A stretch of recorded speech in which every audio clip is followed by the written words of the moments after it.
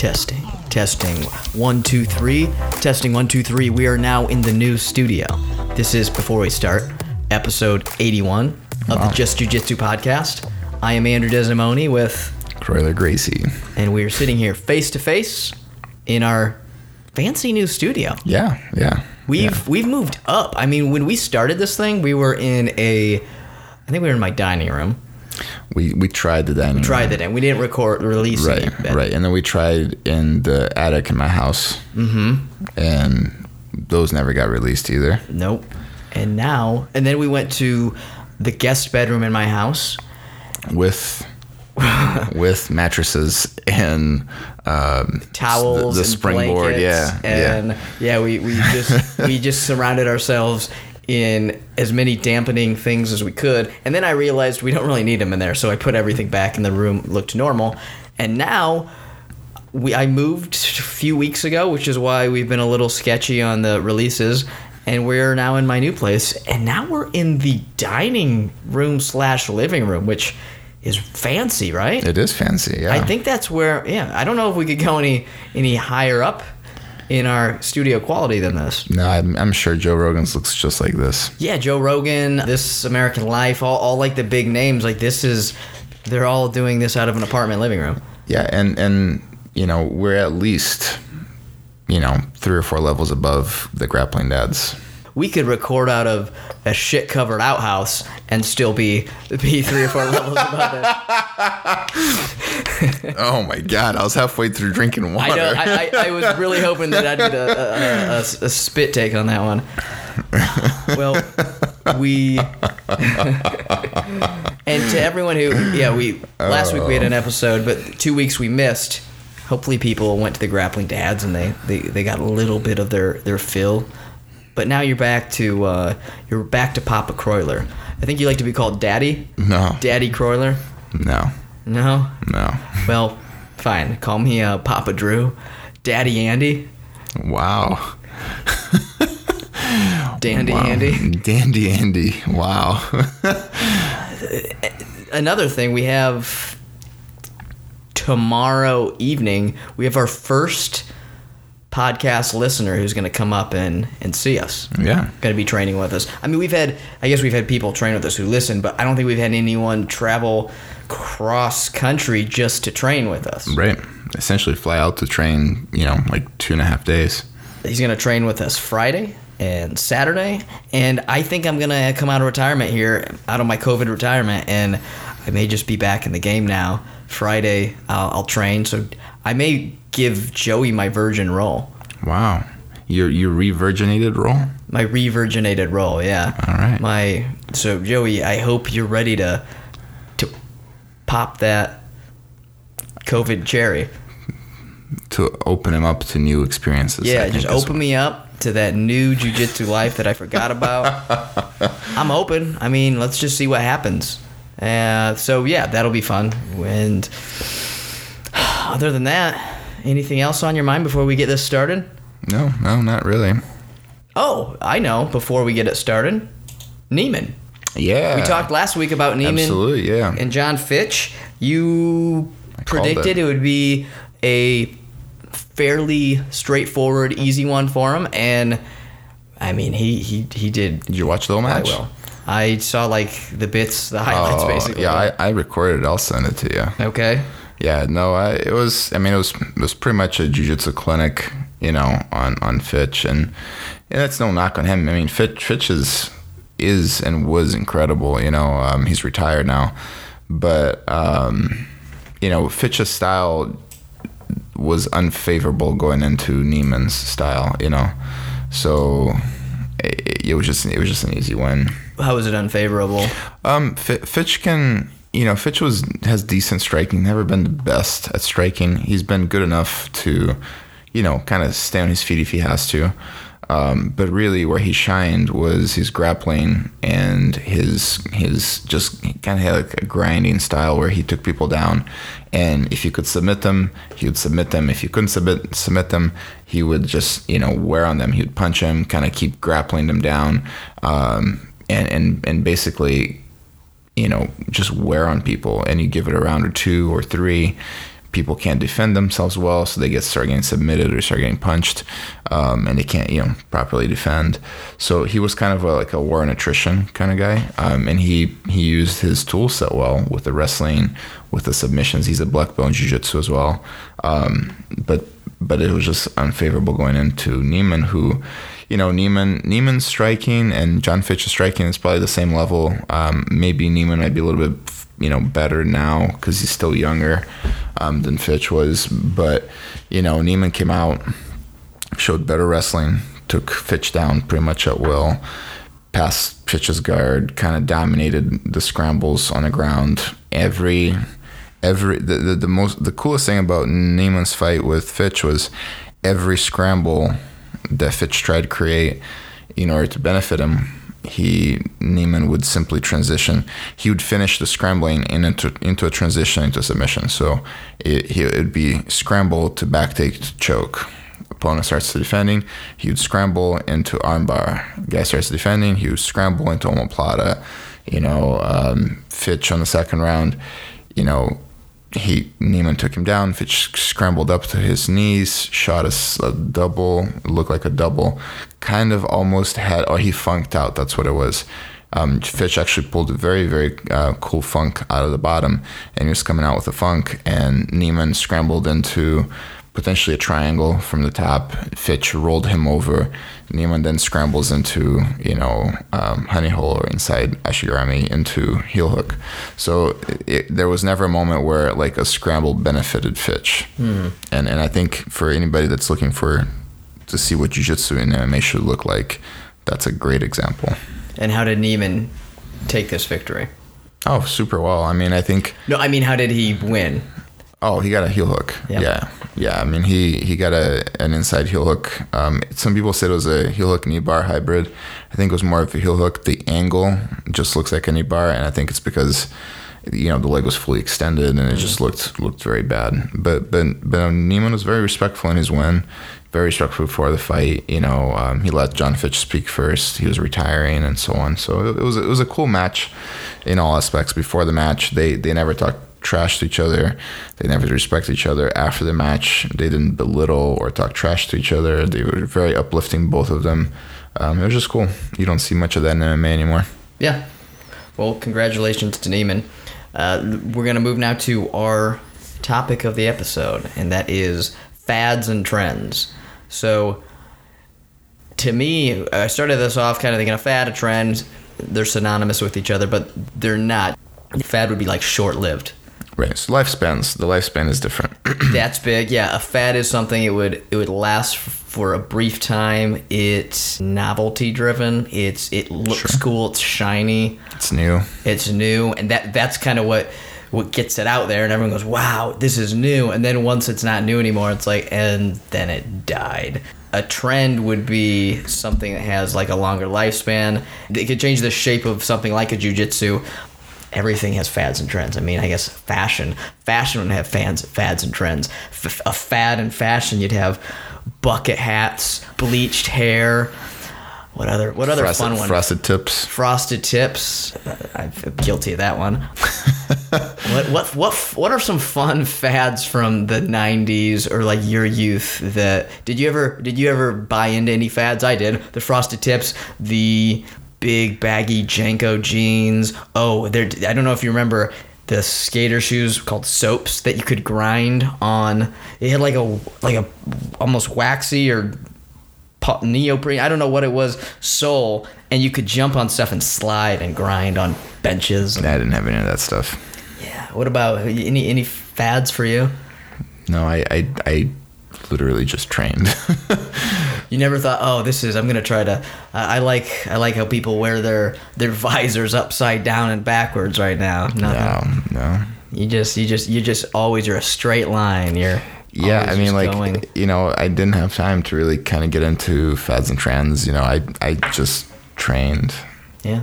Now, if we're going, so that would be the fads, a fashion trend. You'd have like now pants. Pants Pants are a trend. Well, I mean, I would say let's say like the fit of a trend, like a pants to maybe like a category, like or Well, it's a category now. in the span of human history, yeah. Yes. Pants are a trend. We used to not really wear them, Yeah. and we've been trending towards them becoming more and more common. Yeah. Pants are trends for women. They used to have to wear dresses. Right. In Indiana, women are allowed to wear pants on Tuesdays and Thursdays and the first Saturday of every month. Shit, that's news to me. Oh yeah, that's been law since I think like 1865. Wow. That's Yeah. pretty good. You could say fits. If you look at clothes in the early 2000s, everyone had big baggy Right. pants and shirts, and now everything's tight and fitted. Mm-hmm. It looks like you're wearing true. your son's or your nephew's clothes. Of course, I do wear my nephew's clothes because we share the same size. But yeah, all right. So if we look that we got our fads and trends, and we look at jiu-jitsu, that's not free of fads and trends, right? Oh, no, absolutely not. What fads come to mind to you that are just what fads stick out in your head that you're like, that is emblematic of just the worst in jiu-jitsu? Oh, man. It just makes you cringe that people thought, oh, this is big, this is the next thing, and then it just fizzled out. So, before Imanaya rolls were a thing, before leg locks were big,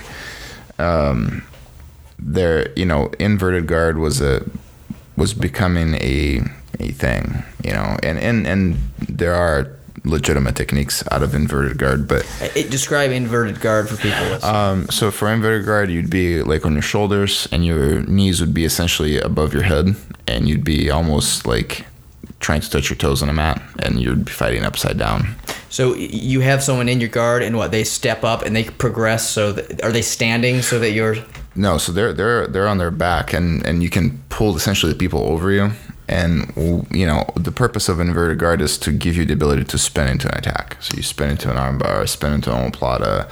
There's a couple sweeps and things like that. Was it something people were? If they had someone in their guard, they were trying to pull them up to inverted guard, this or it was would be as people were passing. Okay. So instead of looking for like guard retention to get them back to guard, they would just travel with them. So as they passed, then they would just roll over and go into inverted.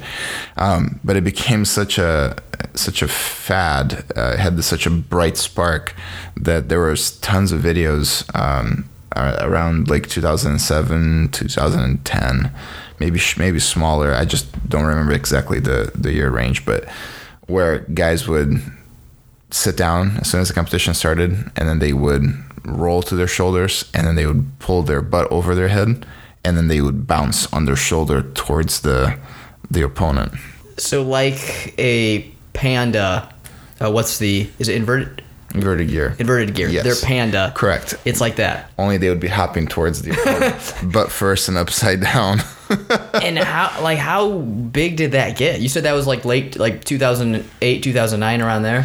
Yeah, somewhere around there. And how many people did that became popular? For like I said, it's people saw the value of being able to invert and do these awkward, unorthodox attacks. So they thought, what if I just start there? And for, like I said, for about 6-7 months, there's tons of footage of people doing it, and Did you ever compete against someone who did it? no, I'd stomp their head. Yeah, what would you do if you walked out and someone just... Me personally? Yeah. I'd stomp their head. What would you do that wouldn't disqualify you? Oh, okay. Pass their guard, Yeah, it seems like it would be fairly easy to just grab them and spin them around, right? It is and it's not. I mean, that's where like the trickiness came in, right? If you're familiar with fighting people that are flexible, that invert a lot on their own, then yeah, it's not a problem. Mm-hmm. But if you're not used to that and somebody's excels a little bit more, then they can be effective. And that's like the whole problem with, not the problem, but that's why there's fads and trends in jiu-jitsu, is because you'll find this one niche area that you might excel and people don't. And then as long as they're playing in that niche, you can come out ahead. And that's what a lot of these guys that were bouncing on their shoulders would bet on. It doesn't disqualify the techniques in it just disqualifies the approach in which they were taking. Well, that makes me think of one thing where a fad may on its own be garbage, but could be a seed that maybe leads people somewhere. So do you think anything good came from Oh, absolutely. I mean, you started seeing, that era of the inverted guards where people were hopping on their shoulders. Soon after, you started seeing, Tornado Guard from Cyborg came in. There's a lot of cool inverted sweeps where you can sweep into leg locks. There's a couple cool back takes. And it gave path to new ways to guard retention. So guys that use inverted guard for guard retention, like the Meow Brothers, it's almost impossible to pass their guard because even if you manage to clear their legs, they will fold themselves over so that you're still in between their legs and you still have to fight. So again, it doesn't disqualify the techniques in it. It was just the approach of how it was used at the time. It was like, okay, we got this mechanic that works, these techniques that work, but we're just gonna force it down your throat. It's just gonna have to work. Like there's nothing wrong with Speedos, but not everybody should wear a Speedo.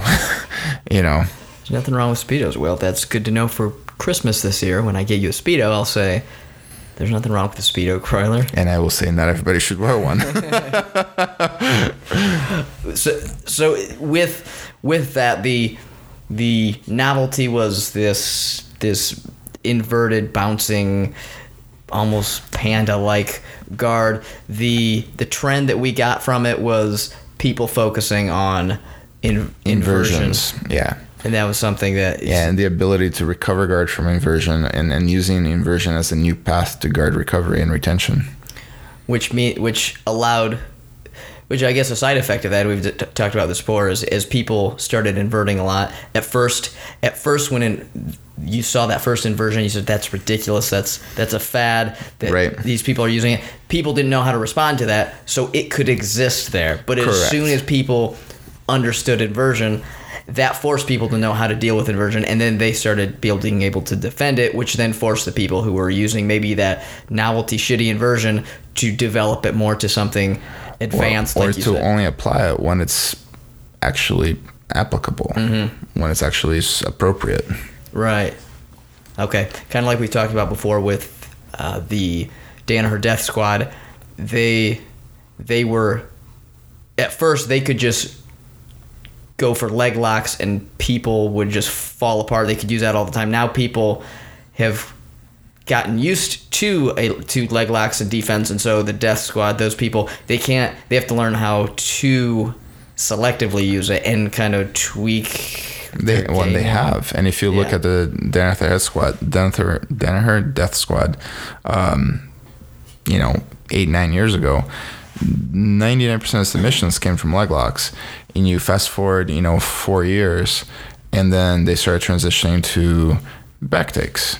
And it became a lot of back take submissions. And you fast forward another 2 years, and then it became lots of triangles and arm bars. And you keep, essentially, what the Danaher Death Squad is doing is, as people catch on to their expertise, they just move on to a different area, which is great. It forces the sport to grow. Yeah, it's kind of leading.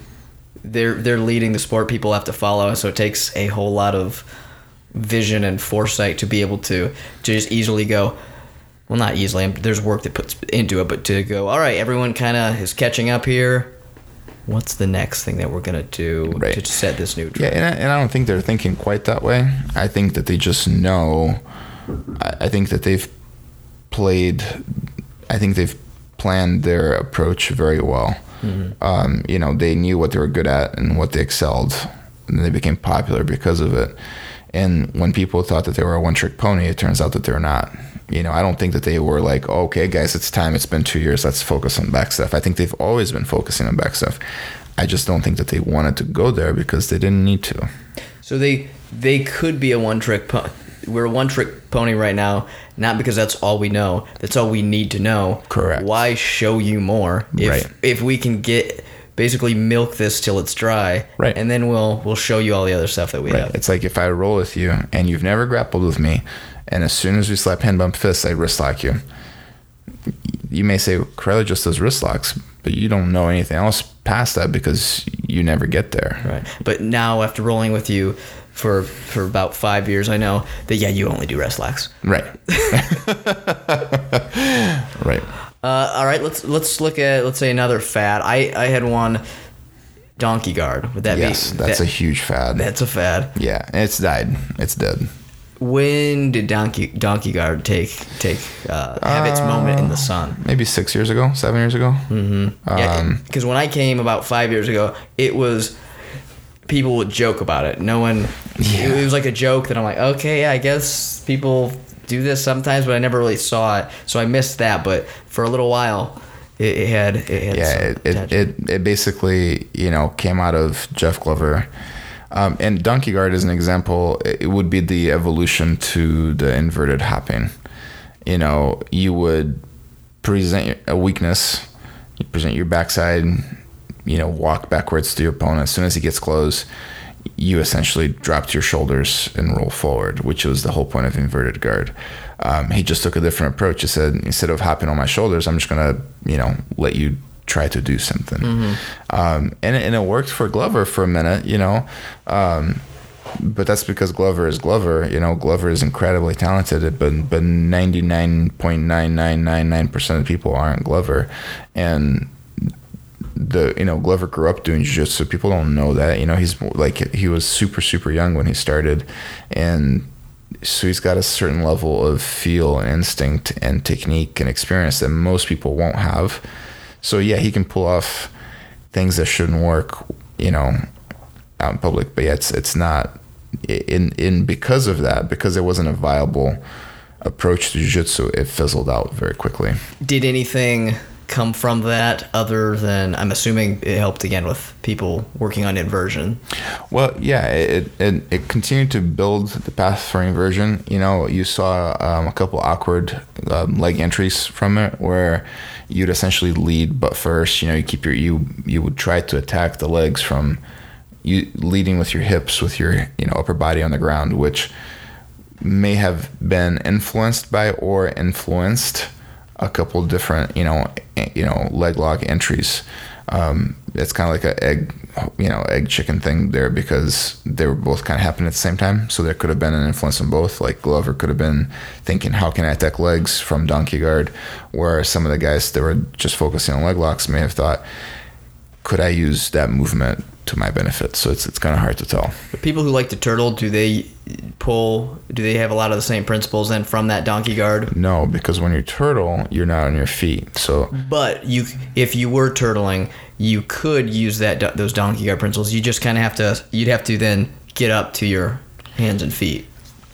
Yes, and you'd have to get your legs around the opponent's body. So like in turtle, generally speaking, your whole body's underneath the opponent, right? In donkey guard, while your back is exposed, you're trying to get at least partial covering of the opponent. So you would toss your legs back, trap a leg, trap a hip, trap both legs, and if all else fails, you could spin into guard. In turtle, you don't have that because the opponent is not necessarily in a position where you can use your legs to cover their hips or cover their legs. So could you transition from turtle to donkey? Absolutely. But while it looks the same, it's not necessarily the same. Turtling, has that at any point been popular enough to be a fad? Yeah.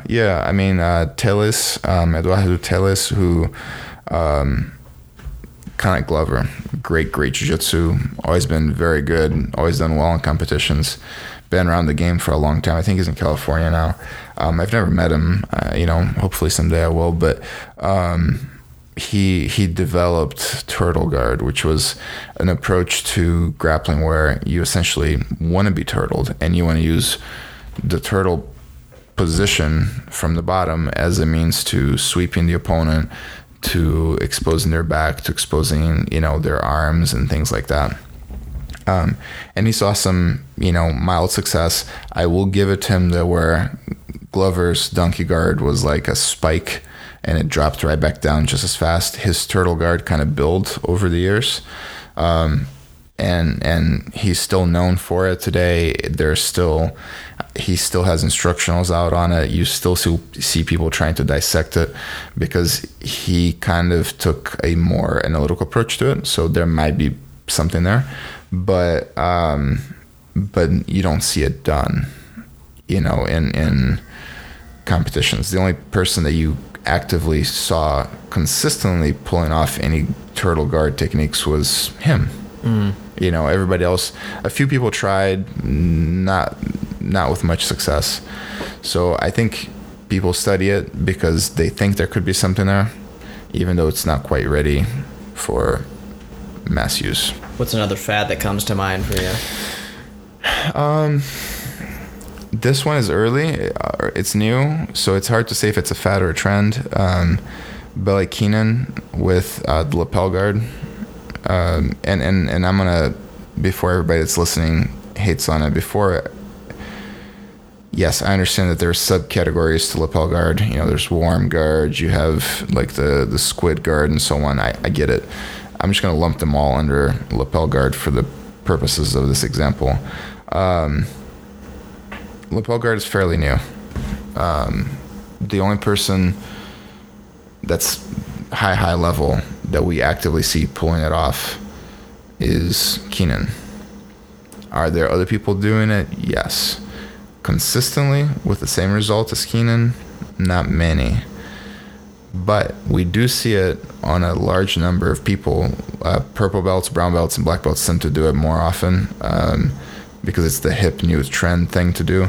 So there's a lot of people practicing it and doing it, and it may be effective. I've seen the effectiveness of it, you know, and as I watch competitions with other black belts that I train with, I've seen it. It works. It's there.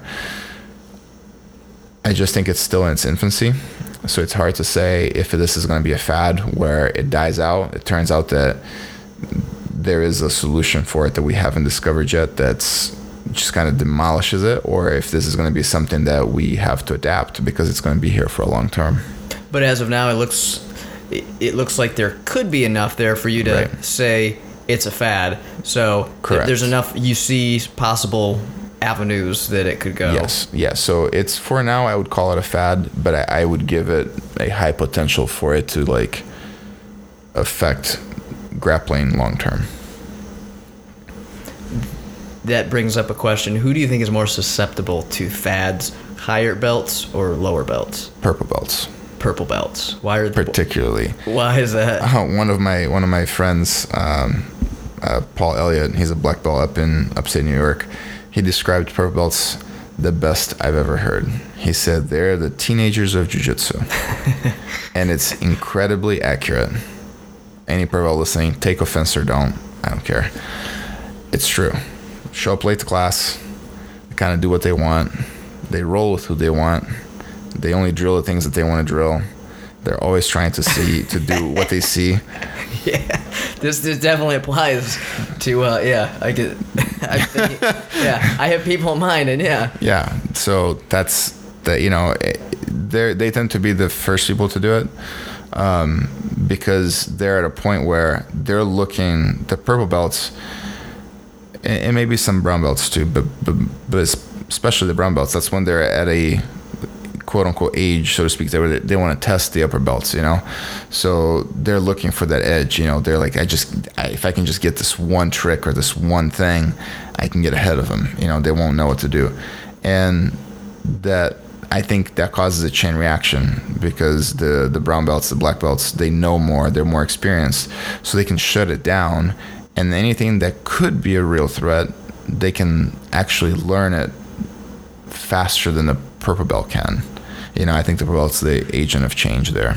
You think, is there also like a couple, if you're looking at your road on jiu-jitsu, your journey through jiu-jitsu, as there's some humps, so you're white belt, blue belt, and you're like, oh, there's so much I don't know, and then you get over that hump and you're like, oh, okay, I got this, like I figured it out. And then a purple belt there's another hump for them to get over, and they get over that hump and think like, all right, I figured this shit out, I got it. And then they get closer to brown belt and they're like, other levels are here, and I don't know. You take a much nicer approach. The way I look at it is white belts don't know what they don't know. Mm-hmm. So they're just climbing this hill to climb this hill.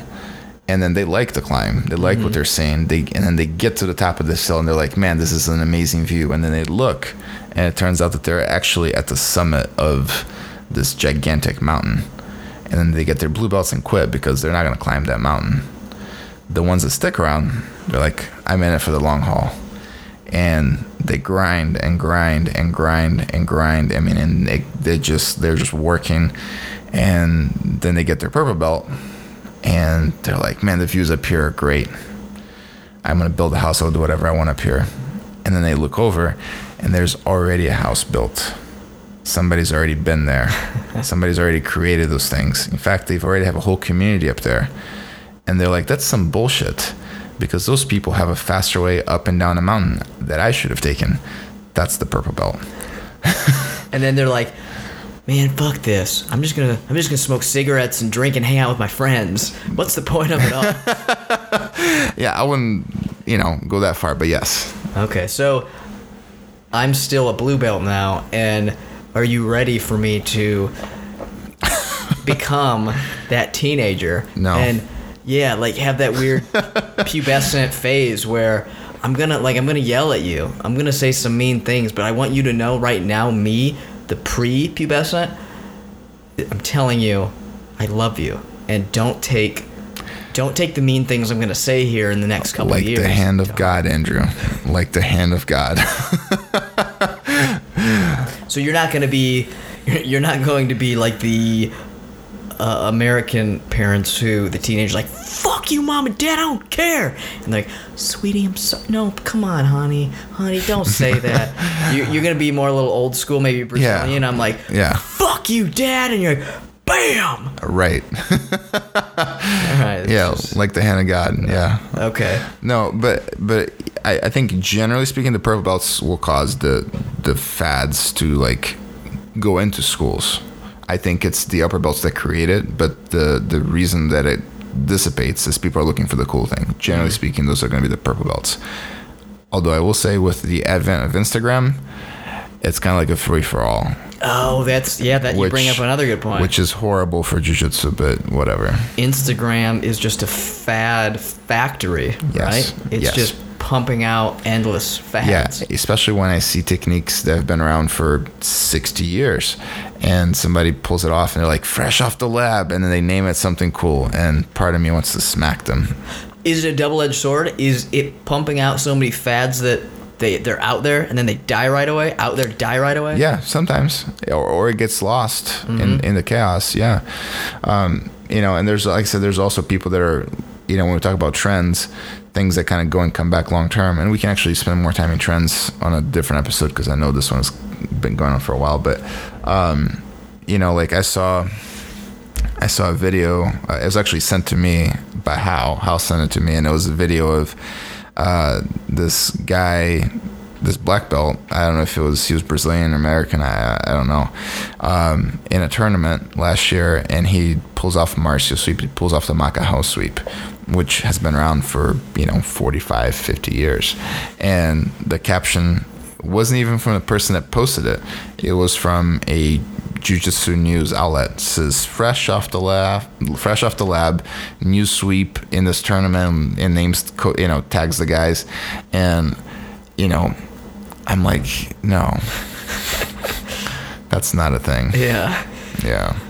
You tell me if these are fads, or if one of them is. Gogoplata. Is that been around enough and used enough? I wouldn't call it a fad. I would call it a trend. I think at one point in time, maybe about 15 to 17 years ago, fad. Now, not so much. It is a legitimate submission. There are systems built around it, and it's an effective part of jiu-jitsu now. Flying armbar. Trend. Okay. It's not something that's only happening now. It's been happening forever. It's only captured now because phones didn't exist before. Yeah. Let's see. Are there any old school fads, 70s, 80s, like old, that you look back on, you're like, oh, that was cute, that was funny? Man, from the 70s or 80s? Or like the 80s mustaches. We look back and go, that was funny. They thought that looked good. There was a choke. there was a choke around 85 to 88. I don't quite remember the year exact, but somewhere around there, where it actually changed a rule set in jiu-jitsu. This black belt, I forget his name now. I have it written down somewhere. He actually developed a choke where you can't break free. It's impossible, and it goes through the jacket. So like, instead of going through the lapel, your hand actually goes through the opponent's jacket, and you choke them from the inside of their gi. And it's actually hyper effective. You also can't break free of it, and it Is it tough to set up? Is that why? No, it actually wasn't tough to set up either. It was hyper efficient at the time, where people wore baggy gis and they shot, sloppy takedowns because wrestling wasn't as needed, judo wasn't as needed. So the takedowns were a little bit sloppy, which allowed him to set this choke up on his feet. And then it didn't matter if he fell or didn't fall, because the choke, he couldn't let go of the choke. It was one of those things where, it was very hard to break. And it actually led to the advent of you cannot choke. You can choke using your own gi, grabbing the inside of your own gi, but you cannot grab the inside of the opponent's jacket to choke them. Because of that guy. Yeah. Yeah, that's why the rule of you have to fix your gi, if it comes undone and the referee breaks it up, they'll make you fix your gi. It's because of that, because the guy would rip it out and he would pummel his hands through the opponent's jackets. I never knew that. Yeah. All right. Any other fads that you want before we close this one out? I think what we'll do is we'll do fads this time, and we'll do our trends the next episode. Yeah. No, I think that's it, because they don't last long enough to make an impact, or if they do, they become trends. So then I wouldn't classify them anymore as fads. What would you consider the comptroller? I think that's a martial arts. That's grappling. Its own branch. I think it's of martial art? grappling warping. No, I think that's definitely a trend. All right. Well, it means a lot to me to hear you say that. Yeah. All right, we're gonna do a listener email here. Oh, but before do you remember where we left the listener email last time? It's in your toilet right now. Well, that's good. I'm glad it came out, because otherwise this was going to be a weird listener mailbag opening. Yeah, talk about a shit covered outpost. All right, so I go grab it. I clean it off, and as I clean it off, I just noticed you eat a lot of grains. Actually, I don't eat a lot of grains, but that's okay. And I don't know what all this coarse stuff in here is. Yeah, I don't know. What's that smell? Is that coriander and turmeric? Oh, okay, you've been making some interesting recipes lately. All right, today's email comes from friend of the show, Craig Johnson. Okay. And Craig is the owner of Fort Orange Brewing Company, who has hooked us up time and time again with some swag and some delicious drinks. So if you guys are ever in Albany, New York, hit up Fort Orange, because I like their peanut butter stout. He sent an IPA over that was delicious, and it's gone. But all right, here we go. He says, "Greetings, guys. I am now a blue belt and still having a blast rolling. To preface my question, I steal a quote from one of my wife's BJJ shirts. Quote, I am not your competition, quote, meaning that I roll for my development and not to compare myself to my opponent. My question is, when do you play your game versus when do you play your opponent's game when you roll? I feel I should know what they like to do so I can play off their movement and chain it into my movement to get a position so I am bettering myself. Some of my friends in the gym have signature moves they love to use, and I want to be more out of those, and I want to move out of those moves to better myself and do more jiu-jitsu. Side joke here, ever since I watched that video of Henzo telling Daniel, you just need to learn some jiu-jitsu. That is my game plan when I roll, learn more jiu-jitsu. So it doesn't matter what they like to do, jiu-jitsu will have a solution for their move. Just want to hear your take on this. And he says at the end, Andrew, you need to mock up a Croyler shirt and replace Harambe with a Geklar. That's a great idea, and maybe I could do some photoshopping to make that happen. Congratulations on the blue belt. And as far as like the whole I think that quote is very important. I think we should all understand that at the end of the day, it's just how good you can get yourself. How much better can you improve on yourself. You look at guys that are on top of their game. You see guys like Gordon Ryan, who is the best no-gi grappler in the world. He's not competing with anybody in the gi in no-gi anymore. He's only competing with himself. At this point, he's has won a ton of the titles, has won everything he needed to earn as a no-gi grappler, and now he's just trying to beat his own record, so to speak. You look at guys like Buchecha. He retired into MMA because he says there isn't a drive anymore. Yeah, that's because the dude was competing against his own record. Like, there's no need for it anymore. That's a good quote.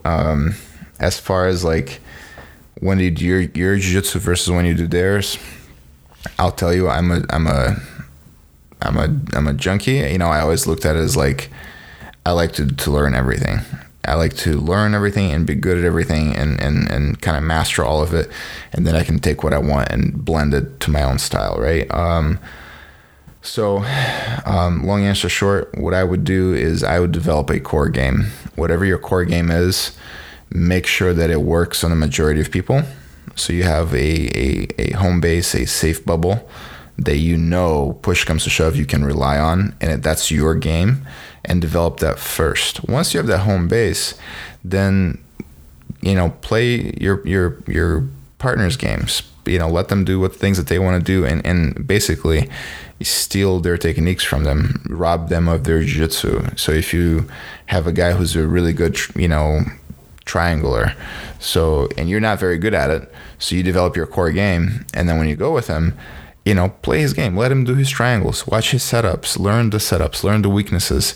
See the places where he struggles, and see the places where you think you can cover it. If he struggles with a certain escape from a triangle, maybe you roll somebody else that has a good triangle recovery, and then you can add that to your game. So, kind of absorb their techniques. But you have to do that. You have to have a core game first. And I would focus on that core game initially, and then on absorbing other people's games. Well said.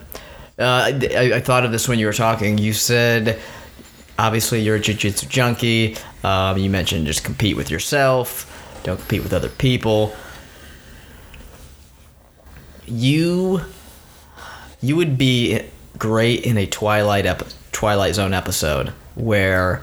Have you seen the Twilight Zone, the old one, where the guy loves to read and he never has time to read? Oh, and then... like the world ends and he has like access to all the books in the world, but he breaks his glasses. What would you do in a post-apocalyptic hellscape where you have all the time in the world to do jujitsu, but no one is around? Everyone dies. I'm like I Am Legend. Like, I'm the only person. You're left. the only person, and your jujitsu gets you. You have no one to do jujitsu with. What do you do with the rest of your life? I mean, physically, I don't know. Maybe I find something else I like to do. But, jiu-jitsu, yes, techniques would be lost. It would drive me nuts that I can't apply what I know, or I can't develop or grow what I know. Yes, 100%. But, there is a much broader concept to jiu-jitsu, which is the idea to, find a way and overcome, and it's like the old quote, jiu-jitsu is the proof of human triumph over human intelligence. The triumph of, jiu-jitsu is proof of the triumph of human intelligence over brute strength.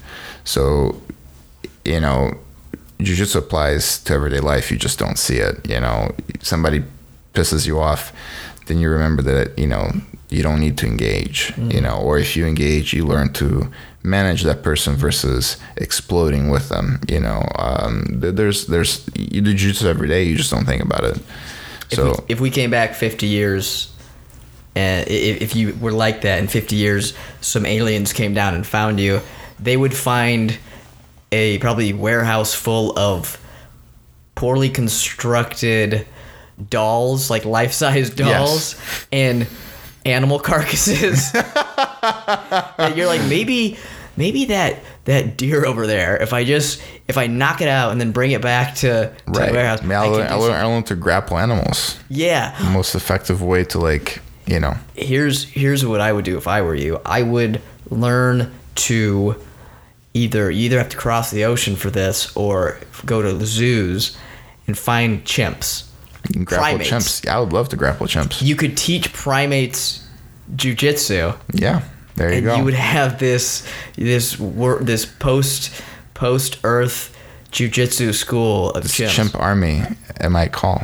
Yeah, but then you'd like teach one, and that one would pick it up really quickly, and it would have skill and strength, and it would kill you. And you would be, and there'd be this moment where you're lying there, neck snapped as the life's draining out of you, and think, I taught him well. Like my this has passed on to him, and this is his baby now. Yeah, it'd be like Darth Sidious. All right. Well, that's where we're gonna end it this week, folks. If you have any questions or comments, please feel free to send them to. I haven't said our email address in ages. justjujitsupodcast@gmail.com. Yeah, that's it. Have a great day, everyone.